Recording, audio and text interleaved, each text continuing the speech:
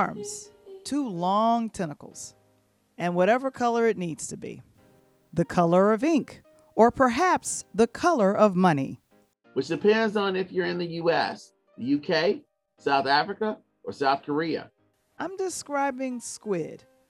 Up until 2020, squid might have been recognized as calamari's squishy cold water cousin. But largely due to the unexpected success of the series set in South Korea, Squid has become synonymous with Squid Game, the Netflix series which answers as many questions as it raises. Soul-crushing debt. A dystopian future without hope. The South Korean drama Squid Game follows a group of people, and they are invited to compete in a series of games, 6 games total from their childhood, for a chance at $45.6 billion in prize money. The twist, if any player loses, they are killed. Now let's clarify. In South Korea, 45.6 billion prize money is equivalent to roughly 38.6 million US dollars. At its foundation, Squid Game is about the soul-crushing debt that can cause some to risk their lives for the ultimate payday. At its foundation, Squid Game is about the fear we all share of falling deeper into a dystopian future that, for some of us, has seemed only an insurrection away. Today, we'll put these concepts into the arena to see which one survives and which one perishes. 2 men enter, 1 man leaves. I'm Valerie Johnson, and this is Interludes.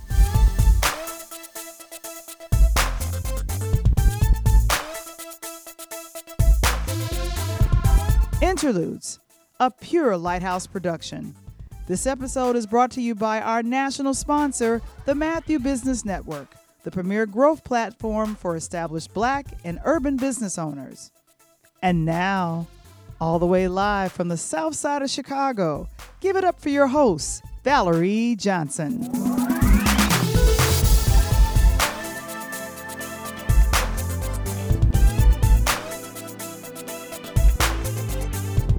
The patient isn't getting any better. In fact, things are growing worse. The problem is, there is no doctor who can save the patient because of the prescription most needed is financial common sense. A primary indicator of a person or even a nation's health is the debt-to-income ratio.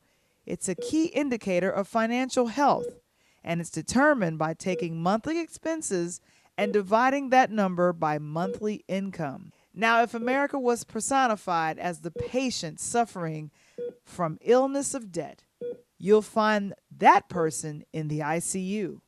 As a country, as evidenced by the recent gridlock and crashes in the U.S. Congress over whether to raise our nation's debt ceiling, our country has been staring at the EKG hoping not to flatline. The rise in debt is killing us.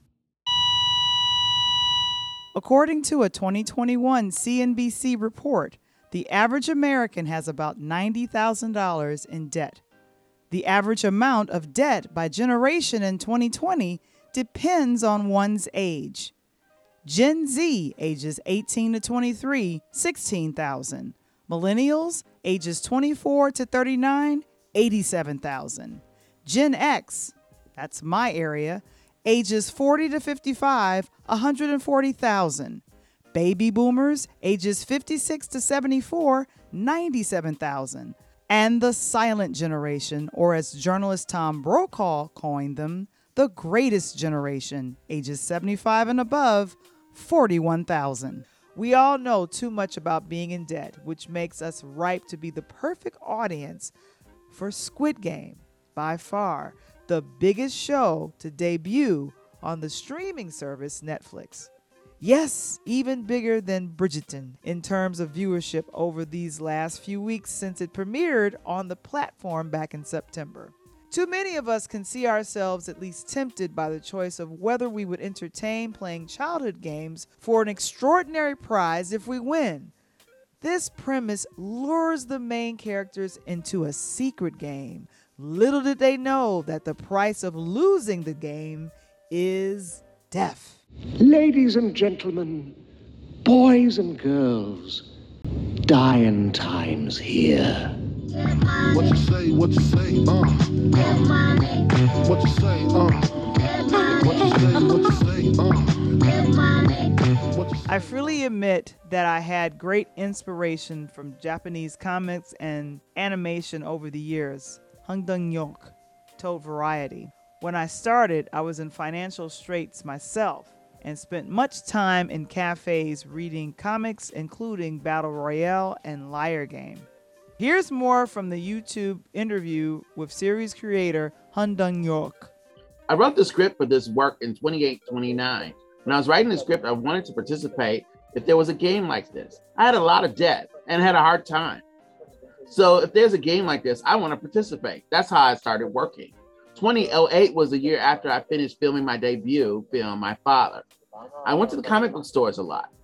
And there I was inspired by reading a lot of survival cartoons. I started playing the survival with the idea of making it Korean style in Korea and completed the script in 2009.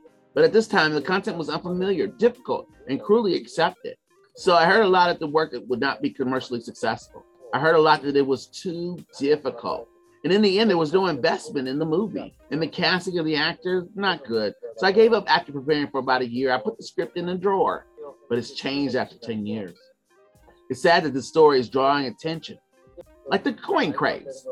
It feels like the brutal game aiming over quick changes already taking place in our reality.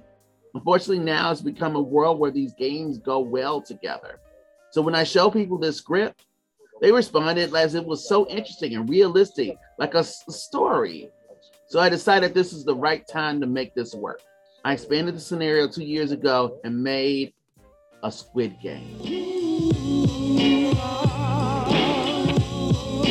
Cash rules everything around me. Green, get the money. Dollar, dollar bill, yo. I grew up on the crime side, the New York Times side. Staying alive was no job at second hand. Let's talk about it, because it was 9 episodes of extreme.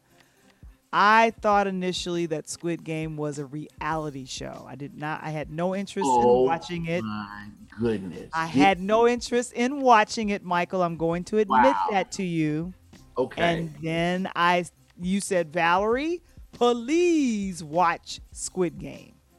Yeah, now I've heard from people that haven't watched it. There are a few of those among us who haven't actually seen it, that they don't want to watch it, that it's overly hyped. Too many people have seen it. So I understand that kind of reaction.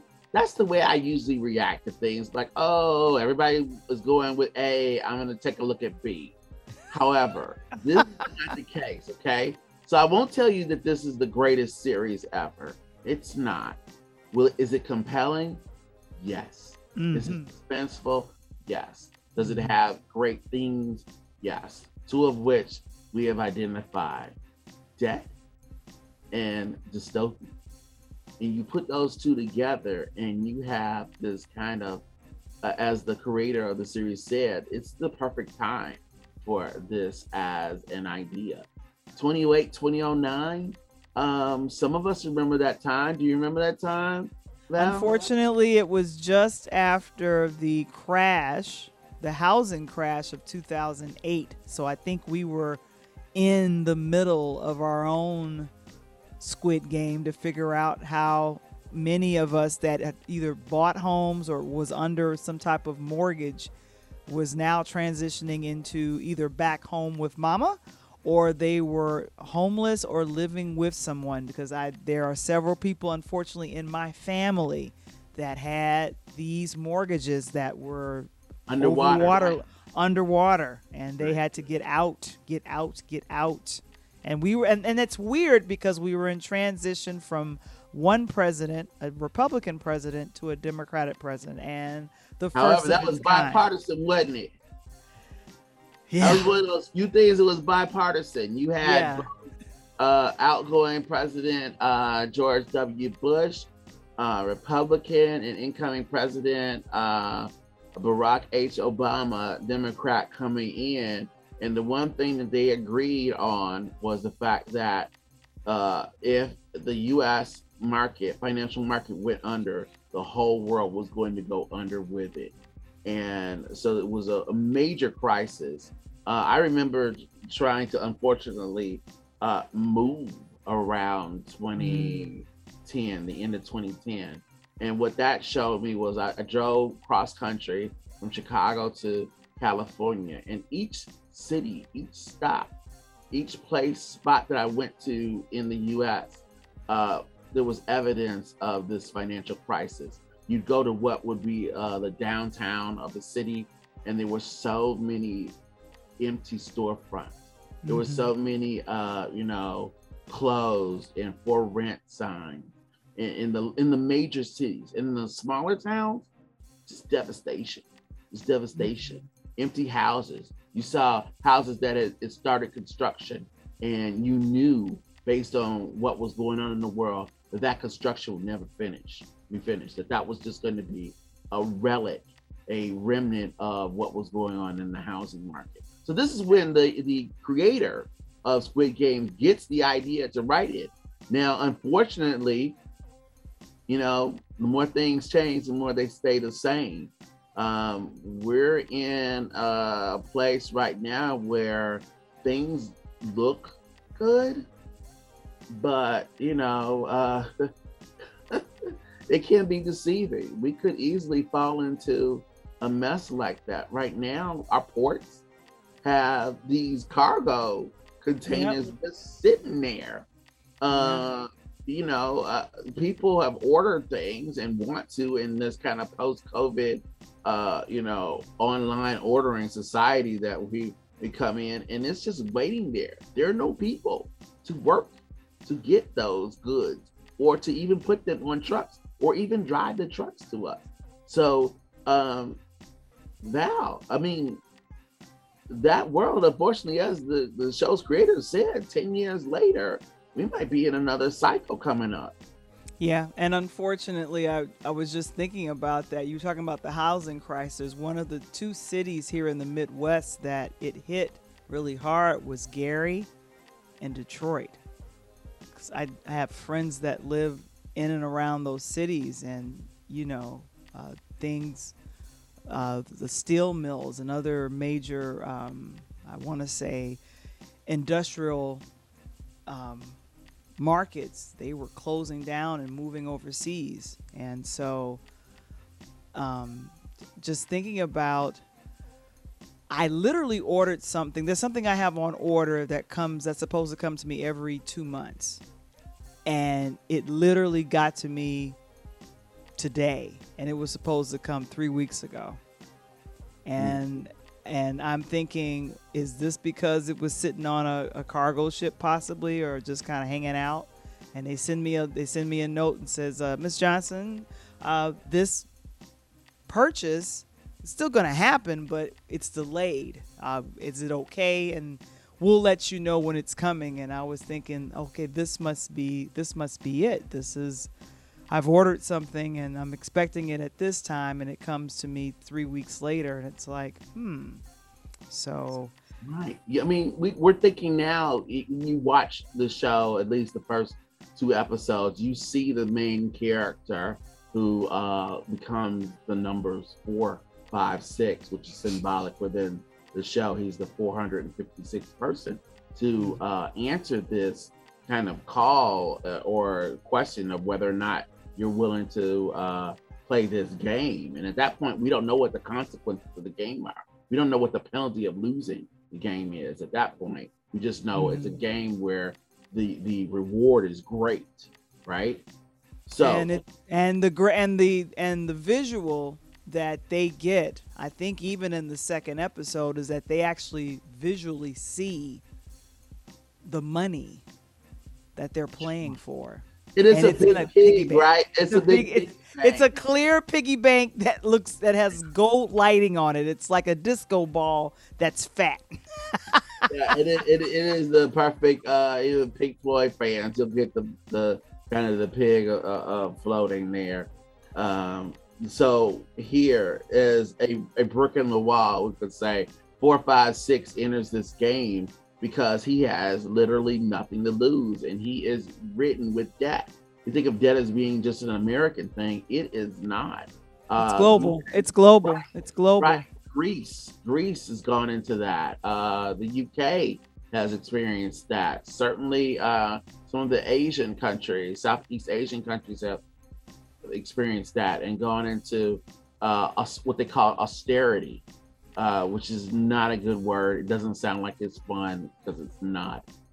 Being austere, so trying to be kind of frugal with your spending and what you're doing. So frugality, unfortunately, usually hits poor people hard, because Real if you hard. talk about the government not spending money, like at least one senator from West Virginia would like the government to spend less money in the future than at least the current president would like to do. Usually those are programs directed toward poor people, like help with tuition to go to at least junior college, or to get an associate's degree, right? Right. It's the things like Head Start programs for children of poor families, so that they can get food and be in a good mind state to receive an education and maybe advance out of whatever their financial state of their family is at the start. We are the people, the poor, who are affected by austerity. So it's always a bad thing. And austerity always comes when a country, not just the individual people, but a country is in financial straits, is in debt. I will say this. I took on debt thinking and hoping. I was thinking about the the golden goose or the pig with all the money. Yeah. I attended New York University and got my graduate degree and took on a lot of debt. And unfortunately, the dream that led me to attend the school and to try to make it in New York, they say, hey, if you make it in New York, if you make it there, you can make it anywhere. Anywhere. And I was thinking, wow, if I get this degree and get, from the 3 letters, NYU, and I should be able to be bankable anywhere. I could go to any studio. I could go to Industrial Light Magic. I could go up to George Lucas and be like, yo, I know how to do 3D animation. You can hire me. How much are you paying? How much debt did I take out to learn? And how much are you? There's a ratio, isn't there? Yeah. And it was off. And then I found myself working in other industries to pay back the dream that I started in 2002. And the debt followed me 14, 15 years later.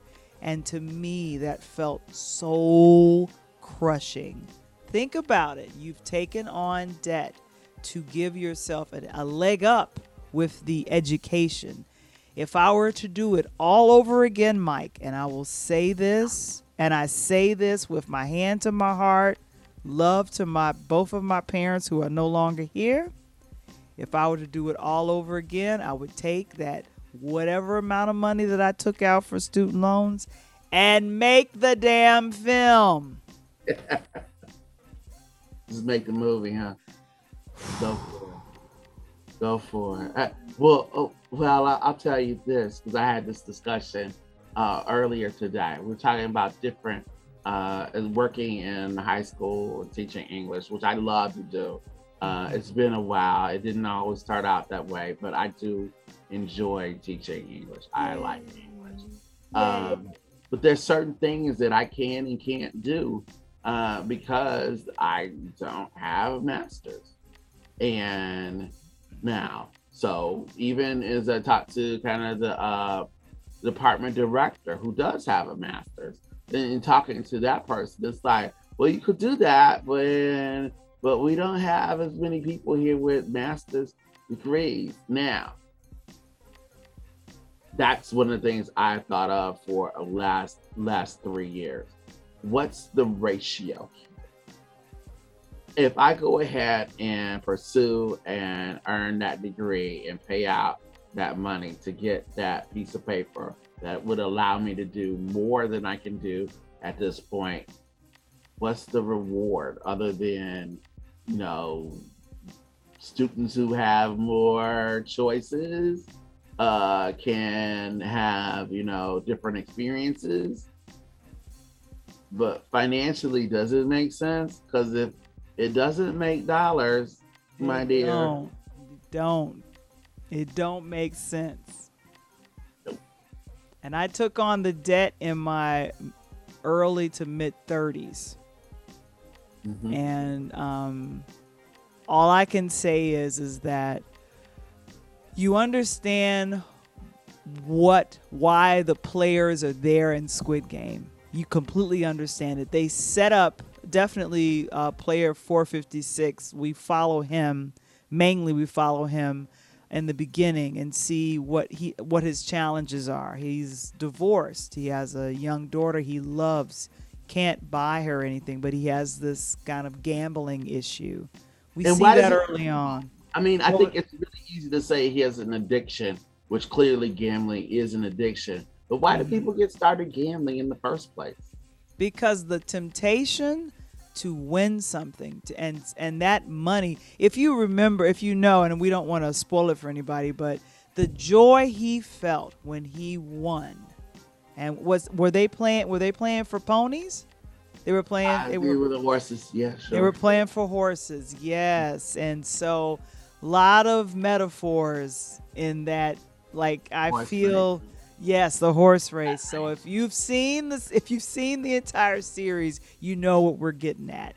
But definitely just kind of a lot of wonderful breadcrumbs that the creator puts throughout the first episode, which was very establishing. Because I went back and watched the first episode after watching the entire series, and I was thinking, this is brilliant. Now I understand.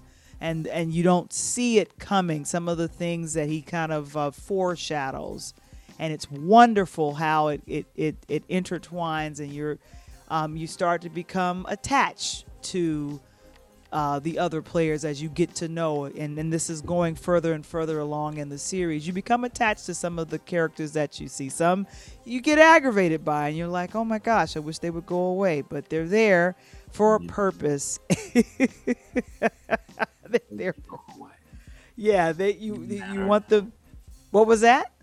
Then they may go away. It's only a matter of time. Only a matter of time before everybody goes away.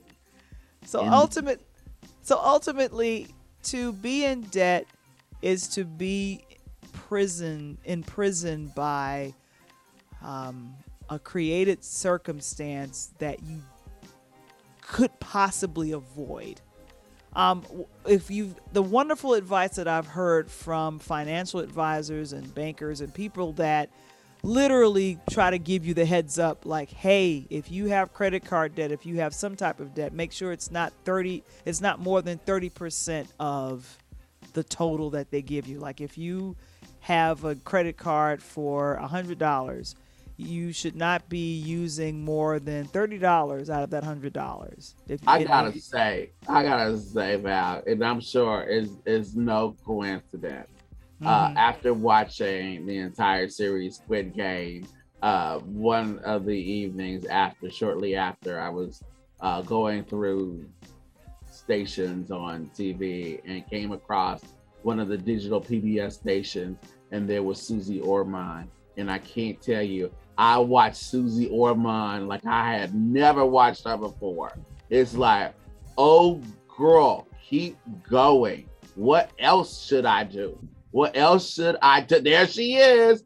She's so Val's holding up a copy of Susie Orman in a highly airbrushed copy of it, financial guidebook. Yeah, I wanted to order it as I was watching it that night. I may still go back and do it. I remember in my early 20s, I think somebody tried to give me a copy of Rich Dad, Poor Dad. And I was like, yeah, I'm all right. I'm good. You know what? I have skills. I'll be marketable all my life. I don't have to read this. Whoops.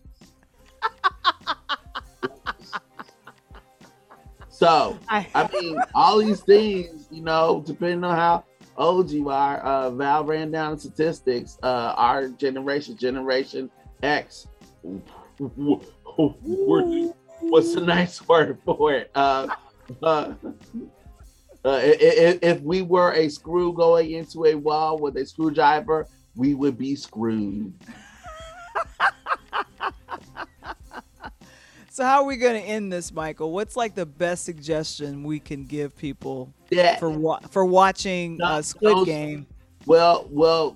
This is what we're talking about now is debt. Then the next thing we want to talk about is the dystopian part of it. But in terms of debt and dystopian world of Squid Game, if that series does anything for you, if it motivates you to really make sure that you are not spending more than you have, especially what it can be tempting when you're using online. You don't have to go to the store now to spend money, right? Your laptop remembers your credit card. It's saved in there. You just press a button, one click on Amazon. It's all coming to you. If there's any lesson that you get from Squid Game, it is do not spend more than what you have. It does not end well. Green light, red light, debt, bad light. No debt. I was thinking about some movies that deal with end of world scenarios. We are the children, the last generation. We are the ones they left behind. Yeah, so let's get into that. Let's get into that now. I happen to be in a good spot to talk about that a little bit.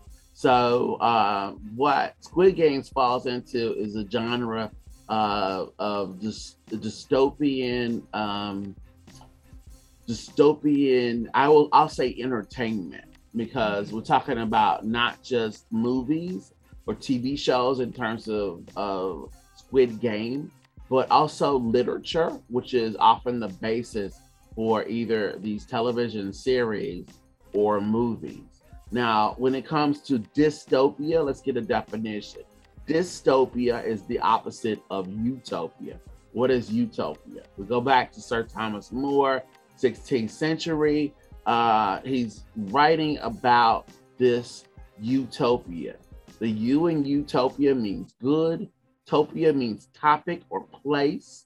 So we're talking about, in essence, if you go back to the Greek etymology, DK apologists, I can do it too. So when we break down the words, utopia means perfect place. Okay, so not right. Dystopia, so not perfect, and often that's where we find our world. Our world is not perfect. Now, utopia was thought to be an idea, and when we look at America, we were supposed to be a utopian place. The Puritans came over; they were getting kicked out of England and the Netherlands. They got sent over to this new, this promised land, right? This new place where they could take over. Unfortunately, there were already people here, right? Right. And they were, who were native to this America, and they get their name. And then the Puritans decided they can't do all the work, so they go down to the continent right below Europe and start bringing people against their will into this place to do more of the work, the hard labor. So you have this place that's supposed to be perfect. That's what the Puritans wanted to do. They had the 10 Commandments. They knew what they were going to set up their laws. So they wanted to have a perfect place. In the novel, The Scarlet Letter by Nathaniel Hawthorne, which kind of continues this concept, which was started by Mary Shelley, of what happens when a group of people want to create like a perfect place. The two things happen in that text, Scarlet Letter. Initially, the Puritans build two things. They say they want a utopia, but their actions speak louder than their words. They build two things in it: a prison and they set up a cemetery. I don't know about you, Val, but prison and cemeteries is not two things that I want to have in a perfect world, okay? That's the very last I want. Nope. So even Hawthorne in literature is going back to Mary Shelley. Mary Shelley wrote The Last Man, 1826. Mary Shelley is also known for writing Frankenstein, famously Frankenstein. So she writes in 1826 this story about a person who becomes the last man on earth. So that's one of the first times we see in literature this idea of a survivor coming to a earth that has been destroyed and is without people, and having the need to figure out what to do or how to start over again. So that's kind of the roots of dystopian literature. You go back to Mary Shelley, the brilliant Mary Shelley, who wrote Frankenstein. Fast forward that, you have novels today from so many sources and over so many platforms, novels turned into TV series like The Handmaid's Tale. That's dystopian, right? There's a new series on FX or Hulu called Why, The Last Man. That goes from a graphic novel origin. The Hunger Games is dystopian, right? Divergent is dystopian. These are all examples. iRobot, pretty much half of Will Smith's movies are dystopian, all right? Because you got iRobot, right? You got I Am Legend. Yeah. And, so he has been in this Book of Eli with Denzel Washington. Takes on that as well. So you have these kind of like, franchises that have really looked at this idea of the world being imperfect, society breaking down, an attempt for some to be in a place that at least is perfect to them, but of course, what's good for you may not be good for me. So you have people suffering, like in the terms of the Mad Max series from my gosh on, you see there in the last one, like Fury Road, you saw people without water and in desperate search of fuel, right? Fuel to gear up because they lack resources. And what you have to understand is dystopian literature is always meant to be a warning. So in Mad Max, it's very clear. If we don't change what we're doing in terms of man's impact on climate change, we'll be without water. If we're without water and we're without fuel, we are, to follow that alliteration, F, right? Right? So if you can't drink the water and there's no water to drink, and then there's no petrol, as they like to say, the British, petrol, no fuel, you can't run your cars or your engines or your factory. And what does society come to? It comes to a mess where we go back to the concept that Charles Darwin gave us of survival of the fittest, every person for themselves. And you certainly see that in Squid Game. You start out with people sometimes forming alliances like we do in our popular culture. You said you thought that this might have been reality TV. Reality TV today also takes on dystopian concepts, doesn't it?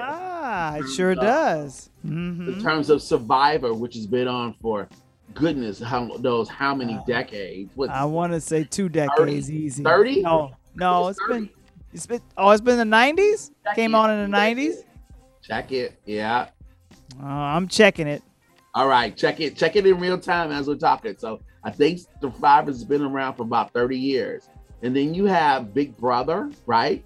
Where people at times form alliances, but really it's the only one winner, right? Right. Just like the Hunger Games. There's only one person who can win. Okay, so you're about right. It premiered in May 31st, 2000. 2000. Okay, so it's entering its 21st year, but Miss Johnson, remember with shows, years aren't necessarily seasons, are they? Yeah, because they said that it's 40 seasons of Survivor, and they have 596 episodes. So there you go. So this concept of dystopian settings, putting people in these games in which they have to use their skills to survive, it's something that is prevalent in our society, because it's a feeling that we're only a one bounce paycheck or two away from a world where we might eat each other or kill each other to try to get another payday. That's scary. That's extremely scary, and that's the reason why. Society, right? Right. And so if for nothing else, we recommend you take time. Now, this is not for children. This is not for anybody under the age of. There have been articles written about that. And unfortunately, children are watching this show. In schools, people are noticing a rise in red light, green light games with different outcomes, I should say, to what the game is at, what's going on in the game. So some of these childhood games are getting a revival because of the show. But it's not for kids, is it, Val? No, it is not. You should not be watching this with your 11-year-old, your 9-year-old, definitely not your 5-year-old. You might traumatize these children if you watch it with kids that young. I mean, this has to be, I want to see someone over the age of 15, 16, and then if you're watching this with your teenager, have a conversation. Maybe. Please. Maybe have a conversation about financial literacy. Thank you, because that is. So if somebody presents you with the circle, triangle, square card, you simply say, no, thank you. And that's okay. In whatever language you speak. But yeah, so I'm excited for what this. I'm so grateful to Michael for suggesting that I check this series out. And I'm glad you did. And just because I watched it, I feel I understand where that hopeless, almost despairing feeling comes from, with something so not tangible that you can't touch. You can't touch being in a lot of debt. You just know it's out there like a bad penny or a bad omen or something. And so like I said, Squid Game definitely it definitely covers that. Definitely covers that end of world.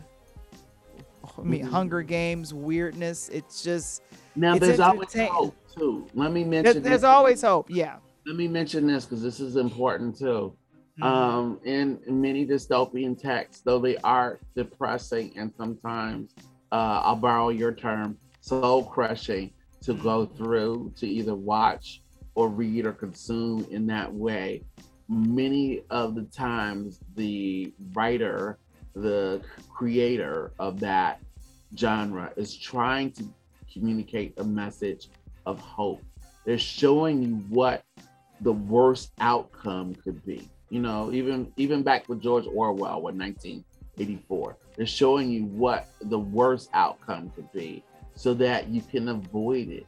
You can make decisions now in reality, in real time, to make sure either you or the place that you call home doesn't end up in that situation. And even in Squid Game, we see hope. We see a person who goes through a lot of trauma. We see this person go through a lot of conflict, right? Who invests trust and then at times lacks trust in others, but manages to maintain a sense of empathy toward the people around him, especially an older player one through the series. He manages to, player 46, manages to kind of make sure this person who is considered to be an elder in our society, less so than in the society where this story is set. Elders are respected. They are to be protected. They are precious. They give us insight into the past. They have taken care of us and nourished us. So it's the least that we can do to try to make sure that they are taken care of, that they are okay, that they are protected. And we see that at times, even in the most chaotic situations. We see that from player 4, 5, 6, and others trying to make sure that player 1 is okay. And that gives us hope. Yeah. Hopefully that we won't end up in a place called Squid Game. I'm Valerie Johnson. This is Interludes. In this proud land we grew up strong. We were wanted all along. I was taught to fight, taught to win. I never thought I could fail.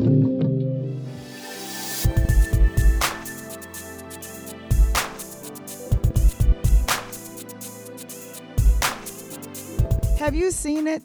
It's the weekly chat with EP Michael Womble and Valerie Johnson. Interludes Extra presents Talk on Tuesdays. Join us as we break down the latest topics surrounding music and movies and politics every Tuesday at 8 p.m. Central, 9 p.m. Eastern, live on our Interludes YouTube channel.